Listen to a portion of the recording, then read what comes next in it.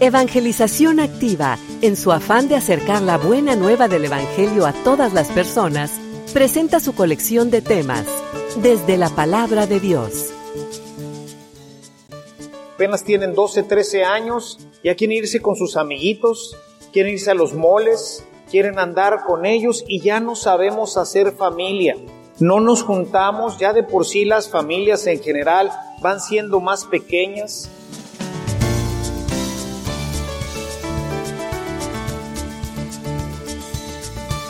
Este servicio te llega gracias a la aportación económica de nuestros suscriptores.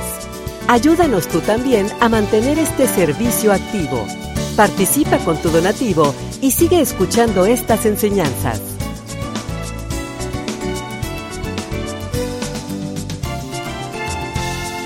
Esperamos que al escucharlos, la semilla del Evangelio dé fruto en tu corazón. Con ustedes, el Padre Ernesto María Caro.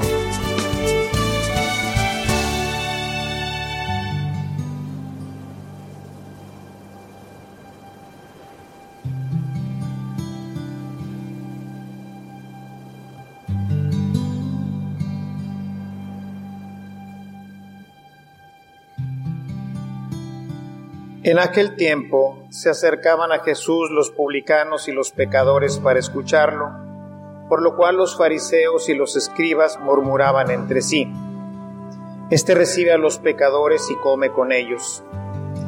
Jesús les dijo entonces esta parábola: Un hombre tenía 2 hijos, y el menor de ellos le dijo a su padre: Padre, dame la parte de la herencia que me toca, y él les repartió los bienes.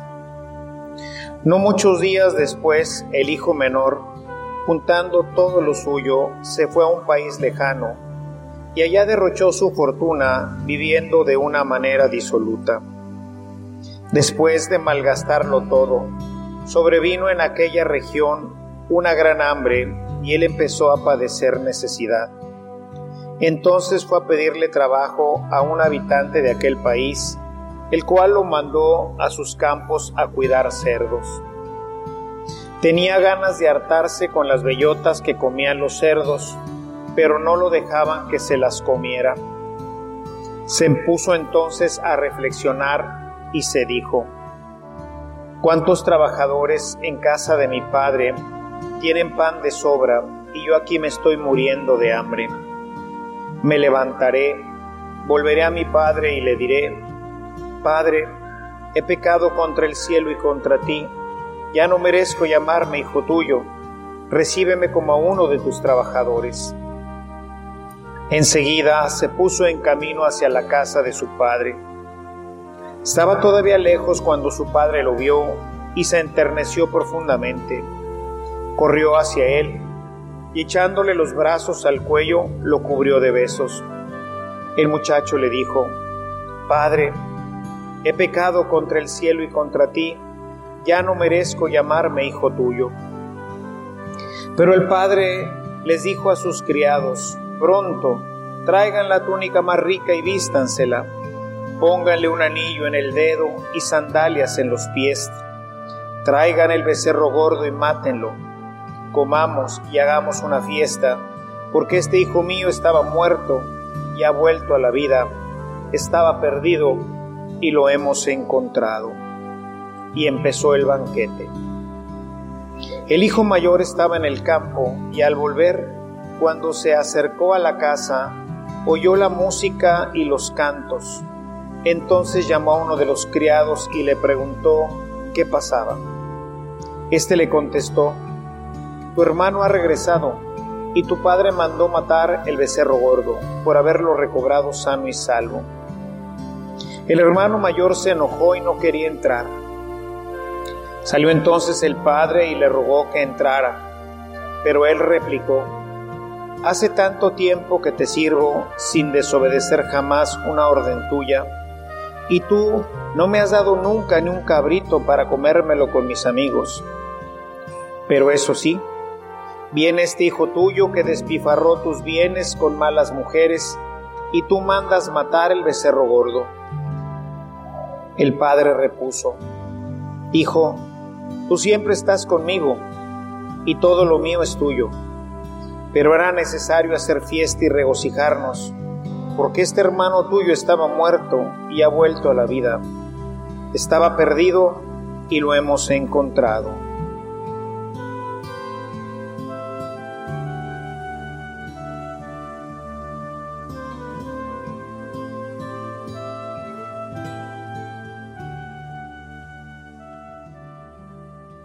Este texto que escuchamos es conocido ordinariamente como la parábola del hijo pródigo, aunque realmente esta parábola, junto con las dos que lo anteceden, una de el pastor que pierde la oveja y va a buscarla dejando a las 100, y la otra de la mujer que pierde una moneda y se pone a buscarla hasta que la encuentra, forman parte de esta explicación que Jesús quiere darle a la gente que lo critica porque se junta con los publicanos, con los pecadores.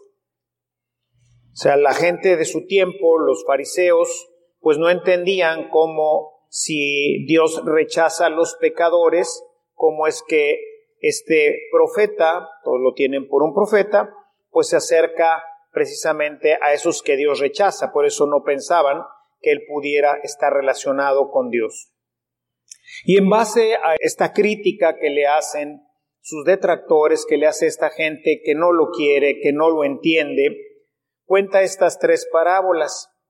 Ciertamente la más importante es esta parábola del hijo pródigo, que más bien deberíamos de llamarla la parábola del Padre de la Misericordia, porque realmente en lo que hace énfasis es en el Padre, este Padre que muestra una gran misericordia, que le da libertad al Hijo para irse, aún sabiendo que va a sufrir, lo deja irse. Se va, malgasta su dinero, y este Padre ahora lo recibe, lo busca, le da mucho gusto, tanto que manda hacer una fiesta, una gran fiesta, porque en el tiempo matar a un becerro, pues para empezar la hacía nada más la gente como él, que ahí aparentemente pues tiene grandes posesiones y tiene mucho dinero, pero además nada más se hacían las grandes fiestas, por ejemplo en las bodas. Esto es para darnos la dimensión del gozo, de la alegría que siente el Padre cuando regrese el Hijo, y con ello pues busca pues hacerle ver a la gente que Dios se alegra, como lo ha dicho, se alegra más por esa oveja que regresa que por las 100 que estuvieran. La mujer que recupera esa moneda y hace una fiesta y llama a sus amigas y hace una fiesta porque la encontró, pues así también hace una fiesta el Padre porque su hijo que estaba muerto, pues ha regresado, que él sentía que ya lo había perdido, pues ahora lo recupera. Y este sería, digamos, el centro de la parábola dentro del contexto de nuestra lectura. Es hacia donde generalmente coinciden las reflexiones de esta parábola. Sin embargo, yo quisiera hoy enfatizar la actitud del hermano mayor. Este hermano que cuando llega el hermano menor, pues hasta se enoja porque el padre lo está recibiendo y le hace una fiesta. ¿Qué es lo que podemos ver en este muchacho? Este muchacho nos presenta la clásica actitud del fariseo. Es un hermano al que no le importa su hermano. Nunca le ha importado. Se fue, pues qué bueno que se fue. ¿A dónde? No le interesa. No se ve en la parábola que haya ningún interés por su hermano. Tanto es así que cuando regresa, en lugar de estar para recibirlo, en lugar de hacer fiesta con el padre, en lugar de que si el papá se hubiera puesto bravo con el hijo, ¿qué? Ya te gastaste todo y ahora quieres regresar. Interceder, no papá, por favor déjalo, mira, ya ves cómo es cabezón, déjalo otra vez, dale chance, ¿no? No, se enoja. No quiere recibirlo en la casa, ni siquiera lo reconoce ya como hermano. Dice, este hijo tuyo, no es mi hermano, este hijo tuyo. ya no es mi hermano, es un X. Regrésalo, córrelo de la casa. Se gastó tu dinero y se lo gastó además en malas cosas, en malas mujeres, en vicios. ¿Qué lo vas a recibir aquí? Resuena esta actitud en muchos de nosotros, hermanos. Fíjense cómo hay poco interés en nuestra comunidad por nuestros hermanos. Uno de los grandes problemas que sufre hoy la Iglesia Católica es el que no entendemos el tema de la comunidad. Y esto pues se ve reflejado desde nuestras familias, sobre todo como recientemente hoy ya los niños, los jovencitos, apenas tienen 12, 13 años, ya quieren irse con sus amiguitos, quieren irse a los moles, quieren andar con ellos y ya no sabemos hacer familia. No nos juntamos, ya de por sí las familias en general van siendo más pequeñas. No sabemos compartir con los hermanos. Nos vamos sumiendo en un mundo de egoísmo en donde el único importante soy yo. El hijo mayor de la parábola es un tipo egoísta, solo piensa en él, no le interesa a su hermano. Ve a nosotros. Nos conocemos, venimos cada domingo a misa y como dice un filósofo del siglo pasado, somos animales de costumbres. Nos gusta sentarnos más o menos en el mismo sector de la iglesia, a veces hasta en la misma banca. ¿Y conoces al que está junto a ti? ¿Sabes cómo se llama? Al margen de que estén ahorita sentados como familias. Pero la familia que está atrás de ti, la familia que está delante de ti, ¿conoces a más familias de la comunidad? Ya no digas que sepas qué hacen o qué no hacen. Simplemente su nombre, saber que son parte de la comunidad. Pero hemos perdido la imagen de la comunidad, de ser hermanos. No sabemos ser hermanos. Y aquí ustedes, papás, tienen un importantísimo trabajo que hacer. Ayudarle a los hermanos a descubrir su identidad como hermanos. Hoy los hermanos en casa no saben ser amigos. No salen juntos. Cada quien anda por su lado. Va creando sus propios mundos, sus propios espacios. Y esto trae consecuencias bien graves. Nos vamos desintegrando poco a poco, no solamente como comunidad cristiana, sino como familias. El demonio nos va pulverizando y en esa pulverización perdemos nuestra identidad de familia y nuestra identidad como comunidad cristiana. No tenemos un verdadero interés por nuestros hermanos. Más aún cuando ves que tu hermano se va apartando a veces de la misma comunidad, ya no lo vemos por aquí. ¿Y dónde estará? Pues quién sabe, no me interesa, porque como ni siquiera lo conozco, pues vamos teniendo esa actitud del fariseo.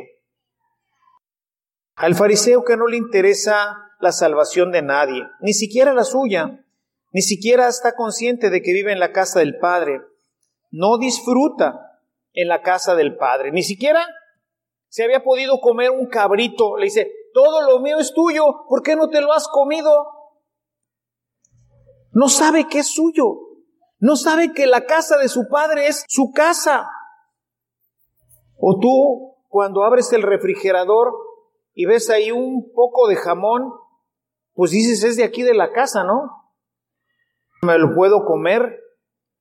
Hay orden y disciplina y todo lo que ustedes gusten y manden, de la comida, en fin, de cómo se van a hacer las cosas, se piden, etcétera. Pero es tuyo. Mamá, ¿puedo comerme un poco de jamón? Papá, ¿me puedo agarrar un cabrito para hacerlo y guisarlo con mis amigos? No. No se sentía parte de la casa. No se sentía parte de nada. Hoy hemos perdido nuestra identidad de familia y hemos perdido nuestra identidad de comunidad cristiana. No hemos entendido como el hijo mayor la importancia de la comunidad, de la vida fraterna, de la ayuda mutua. Vivimos un cristianismo personalista, desinteresado de los demás. Como diría un filósofo del siglo pasado, yo soy yo en mis circunstancias, decía Ortega y Gasset. Los demás no interesan. Y esto, en el tema de la salvación, hermanos, es sumamente importante. Ahorita, como no tenemos un cristianismo bien enraizado, no nos damos cuenta, por ejemplo, de la trascendencia de la salvación. Pero imagínate que tu hermano se salva y tú no, o al revés. Tú te salvas y tu hermano de sangre, no se salva. Tu esposo, tu primo, tu papá. No hay un verdadero interés. La semana pasada, recordarán, leíamos este texto en donde Jesús compara también esta falta de conversión a una viña que no da fruto. Y fíjense la actitud del viñador. Cuando ya el dueño de la viña ha decidido cortarla, le dice el viñador: Señor, dale otra oportunidad. ¿Cuántos de ustedes, hermanos, están realmente interesados por la salvación de los miembros de su comunidad? Papá, mamá, hermanos, hermanas. ¿Estás realmente interesado por ellos? ¿Realmente les amas? ¿Les conoces? ¿Estás dispuestos a ayudarle? ¿O vivimos en nuestro egoísmo? Un egoísmo que cada vez es fomentado por este mundo moderno, particularmente en los Estados Unidos, en donde hay muchísimas más diversiones y mucho más fuentes de esparcimiento, y lo que buscan es separarnos. Es un proyecto del que no somos conscientes, porque estamos en él inmersos y no nos damos cuenta. Pero eso es lo que está haciendo. Está acabando con el concepto comunidad. Nada ya es en común. Lo mío es mío y lo tuyo es tuyo. Hoy la mayoría de las parejas se casan por bienes separados. Por aquello de que si nos separamos, pues lo mío es mío y lo tuyo es tuyo. Hemos perdido el sentido de la comunidad, el sentido de la fraternidad. Jesús vino a injertarnos a Él, a ser uno con Él. Recuerden el texto de la vid, de Juan 15. Yo soy la vid y ustedes son los sarmientos. Formar la unidad. Dice San Pablo que nos hemos injertado en Cristo para hacer una sola cosa. La familia, por eso hoy es frágil ante los ataques de la sociedad, porque no estamos unidos como familia. Estamos a la hora de la comida y ¿qué pasa? Todo mundo está con su celular. Me importa un pito mi hermano que está ahí, yo estoy con mi celular aquí, pues chateando con alguien, ¿verdad? Y a veces hasta los mismos padres, los papás jóvenes especialmente, a la hora de la comida dialogamos. Aparte de la misa, salimos juntos con la familia a alguna parte, como familia. Nos juntamos como familia a ver la televisión para disfrutarla todos juntos. Como ahora son muy baratas las televisiones y muchos lo tienen incluso en sus celulares y tabletas, pues cada uno se va a su cuarto y cada uno está viendo una cosa diferente. No, ¿qué es lo que estamos diciendo? No me interesas. No me interesas. No me interesa si te salvas, si te pierdes, si vas, si vienes, si te enfermas. Nada. No me interesas. Y eso se va fomentando cada vez más, cada vez más. Y luego somos grandes y eso lo vamos a vivir ya de grandes. Ahorita los jovencitos pues son los que tienen que aprender a vivir en familia, a vivir en comunidad. Pero no tenemos ya esta costumbre. Me recuerdo yo de los programas de televisión, estoy hablando de los 60, ¿verdad? Muchos de ustedes ni siquiera habrían nacido en ese tiempo. Papá lo sabe todo. Veíamos. Se veía la familia que se ayudaba, el hermano que ayudaba al otro hermano, la familia que salía junta, que convivía, que platicaba a la hora de la cena o a la hora de la comida. Éramos familia, sabíamos hacer familia, sabíamos hacer comunidad. Pero hoy no sabemos hacer comunidad. La televisión nos tiene dispersos, cada uno en una recámara. Hay televisión en la sala, hay televisión en la cocina, hay televisión en los cuartos, hay televisión, yo creo que hasta en los baños. Y nos atrae, nos atrapa. Hoy el cable también es bastante económico. Y tenemos, 200 canales para ver lo que sea. Películas, no películas, tienen el Netflix, ¿verdad? No cuesta nada el Netflix. Chorros de películas, chorros de distracciones, deportes, en fin, todo. ¿Qué hace el mundo? Rompernos, destruirnos, separarnos. Decía Jesús con gran sabiduría, un reino separado rápidamente se destruye. Un reino dividido no tiene fuerza. La fuerza es la unidad de la comunidad hispana aquí en los Estados Unidos, la comunidad parroquial en nuestras parroquias. Ahí está la fuerza. Si somos débiles es porque no somos comunidad. No hacemos fuerza como comunidad.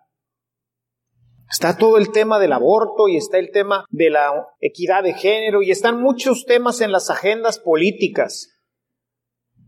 Estaba leyendo ahora en el periódico, van a discutir el tema de la marihuana aquí para este estado. ¿Y qué estamos haciendo nosotros? ¿Cuál es la opinión de la iglesia? No del obispo. El obispo es la cabeza de la iglesia, pero nosotros somos la iglesia. El párroco es la cabeza de la parroquia. La iglesia somos nosotros. Ustedes son la iglesia. ¿Y qué están haciendo como comunidad? ¿Van a dejar que el mundo nos destruya? ¿Destruya tu familia? ¿Destruya tu vida? ¿Qué vamos a hacer? Un pueblo dividido, dice Jesús en Lucas 11:17, un pueblo dividido rápidamente fenece, se acaba rápidamente. Necesitamos, mis hermanos, empezar a cuidarnos nosotros como comunidad, interesarte por tu hermano. Hay veces que en las familias no saben ni qué está estudiando el hermano, ni cuántos años tiene el hermano, ni con quién se junta el hermano, nada, no sabes nada de tu hermano. Y ahora que son poquitas las gentes de la familia, antes cuando éramos muchos sabíamos mucho más que ahora que son 2 o 3. Sales con tu hermano, paseas con tu hermano, con tu hermana, se conocen, son amigos, platican. Tenemos la misma actitud que Caín. En el capítulo 4 del Génesis, en el versículo 9, Dios se acerca a Caín y le pregunta, ¿dónde está tu hermano? Y Caín, ¿qué responde? ¿Soy acaso yo el guardián de mi hermano? Ay, Carlitos. ¿Dónde está mi hermano? No sé, me vale. Ya lo había matado, ¿verdad? Venía nada más el Señor a buscarlo, ¿no? ¿Soy yo el guardián de mi hermano? La respuesta es sí. Yo me acuerdo antes cómo los hermanos se defendían un chorro. Nos defendíamos. Hay de aquel que le dijera algo a mi hermano porque se las veía conmigo. Yo soy el mayor, mis hermanos. Y hasta mis hermanos pequeños. Mi hermano del medio era más entrón para los golpes. Y ese cuidado con que dijeran algo. Y todavía hasta la fecha. O sea, es algo que aprendimos, que vivimos. Era parte de nosotros, de nuestros hermanos. Y cuidado con que te metieras con mi hermana, porque ahora sí, nos vamos a poner aquí los guantes. Sobre todo si eras medio celosón, andaba celando a la hermana que no le fueran a tocar ni con el viento de la rosa, ¿no? Hoy no nos conocemos, chavos. ¿Conoces a tus hermanos? ¿Platicas con ellos? ¿Son tus amigos? Muchos hermanos pudieron haber rescatado de la droga o de otras cosas al hermano, pero no te metiste, no hiciste nada y respondes igual que Caín. ¿Acaso yo soy el guardián de mi hermano? ¡Sácate! No. Es importante que nos interesemos por ellos. Miren, en Mateo capítulo 18, del verso 15 dice, si tu hermano hace algo malo, habla con él a solas y hazle reconocer su falta. Si te hace caso, ya has ganado a tu hermano. ¿Ves que tu hermano está haciendo algo mal? Que se está juntando, porque muchas veces no hay muchas diferencias de edades, y ves que se está juntando con gente que no es buena. Y no haces nada, no le dices nada, no avisas a tus papás, te callas. ¿Eres responsable de la salvación de tu hermano? ¿Eres responsable de la vida de tu hermano? Dios nos ha hecho responsables los unos de los otros, hermanos. Somos responsables de nuestros hermanos. Somos responsables, el esposo es responsable de la esposa, y la esposa del esposo, y los padres de los hijos y los hijos de los padres, sobre todo cuando ya están grandes. El hermano es responsable de la hermana y la hermana es responsable del hermano. Ahí en mi parroquia tengo una familia que me encanta porque, sobre todo la más chiquita, pero vieran cómo son 4 hermanitos. La más grande tiene como 18 años y la más chica quizás tenga unos 10. Pero vieran, sobre todo la chiquilla, vieran cómo quiere a su hermana mayor. Es impresionante. Yo la quiero muchísimo, esa escuincla, porque de veras es un amor de niña. Quiere un chorro a su hermana. Es una de las chicas que nos ayuda ahí con el coro. Y va y le pone el amplificador y le carga la guitarra y cualquier cosa que se ofrezca de la hermana, ahí está la hermana para ayudarla, para servirla. Y la quiere y la abraza, la quiere mucho. Y todos en general, los hermanitos se quieren mucho. Pero me llama la atención eso, porque ya no lo vemos. Por eso llama la atención. Las cosas raras son las que llaman la atención, ¿no es cierto? Cuando ves algo que no es usual, pues te llama la atención. Y hoy no es usual que un hermano se preocupe por otro hermano. Como el chico de la parábola. Se fue el hermano, se fue a gastar la lana. Va a dejar al papá, se viene a meter en malas cosas y no hace nada. Y luego todavía regresa y no lo quiere ni en casa. ¡Qué cosa tan terrible! Esta parábola en la relación de los hermanos. Ciertamente que Jesús lo que quiere ilustrar no es eso, pero también nos ilustra una realidad que hoy es muy frecuente en nuestras comunidades. Por eso la comunidad cristiana no crece. Si no sabemos hacer comunidad en nuestra casa, pues ¿a poco vamos a saber hacer comunidad en las comunidades cristianas? No sabemos hacer comunidad. Somos nosotros un instrumento de la gracia de Dios, mis hermanos. Todos y cada uno de nosotros. Porque somos los guardianes de nuestros hermanos. Y a nosotros, como dice San Pablo, se nos ha delegado el ministerio de la reconciliación, dice en 2 de Corintios 5, versículo 18 y el 20, dice: todo esta es la obra de Dios, quien por medio de Cristo nos reconcilió consigo mismo y nos dio el encargo de ser reconciliadores, intercesores. Este muchacho de la parábola debía de haber intercedido ante su padre y no venir a echarlo de la casa. Pero no, al contrario. Dice el verso 20, somos embajadores de Cristo. Somos embajadores de Cristo, todos. La Cuaresma es un momento importante en el que nuestra conversión implica reconciliación, fraternidad, amistad, interés por los demás. Con el Padre ciertamente es lo que privilegia hoy la parábola, la reconciliación con el Padre. Pero estás enojado con tu hermano, reconcíliate, hombre. Reconcíliate. Dale la mano. Fíjense en Mateo 5, en los versículos 23 y 24, dice, cuando vas a dejar tu ofrenda, ¿te acuerdas que tu hermano tiene algo contra ti? No tú contra él. Tu hermano tiene algo contra ti. Están separados, están distanciados, no se hablan, no se visitan. Búscalo. Reconcíliate con él. Dialoga con él. Lleguen a un acuerdo. Se van a dar cuenta que detrás de su enemistad lo único que hay es polvo, basura que el demonio metió en sus vidas y en su corazón para distanciarlos. Muchos de ello producto de que en nuestras casas cuando fuimos chicos no se promovió la vida en familia. Yo los invito pues, mis amados hermanos, a aprovechar esta Cuaresma y fortalecer nuestra fraternidad en la familia.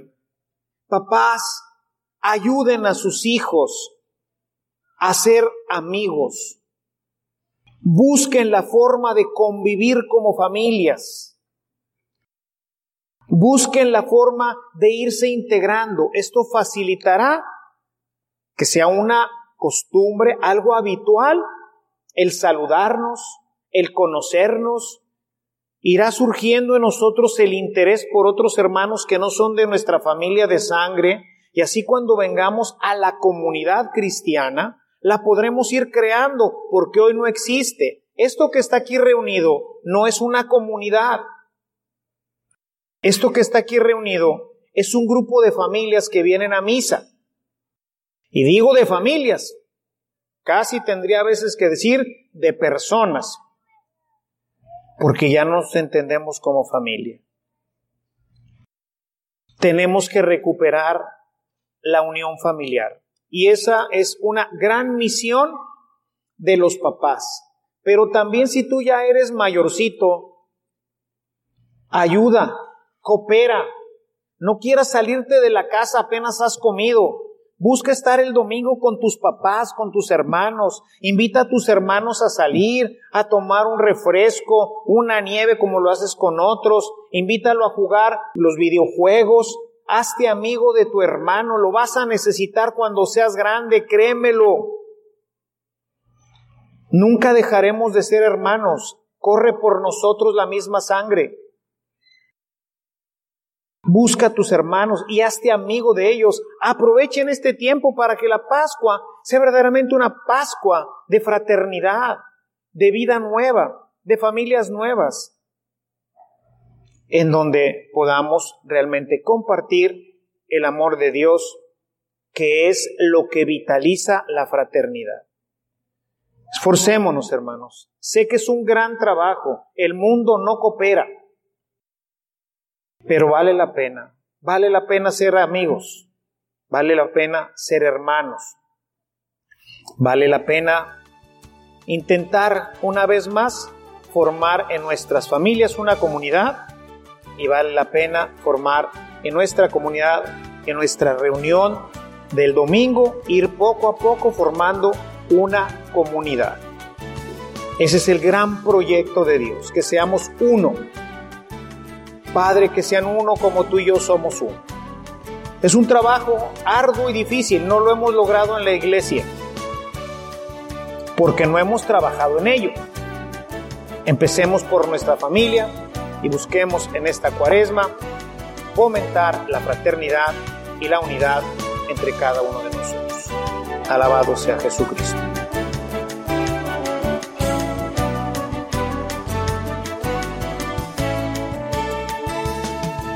Si esta reflexión ha sido de utilidad para su vida espiritual, le invitamos a visitar nuestra página en internet www.evangelizacion.org.mx, en donde encontrará otros temas que seguramente continuarán produciendo fruto en usted. Que la paz de Jesucristo permanezca en usted y toda su familia, y que la ternura de María abrace su corazón.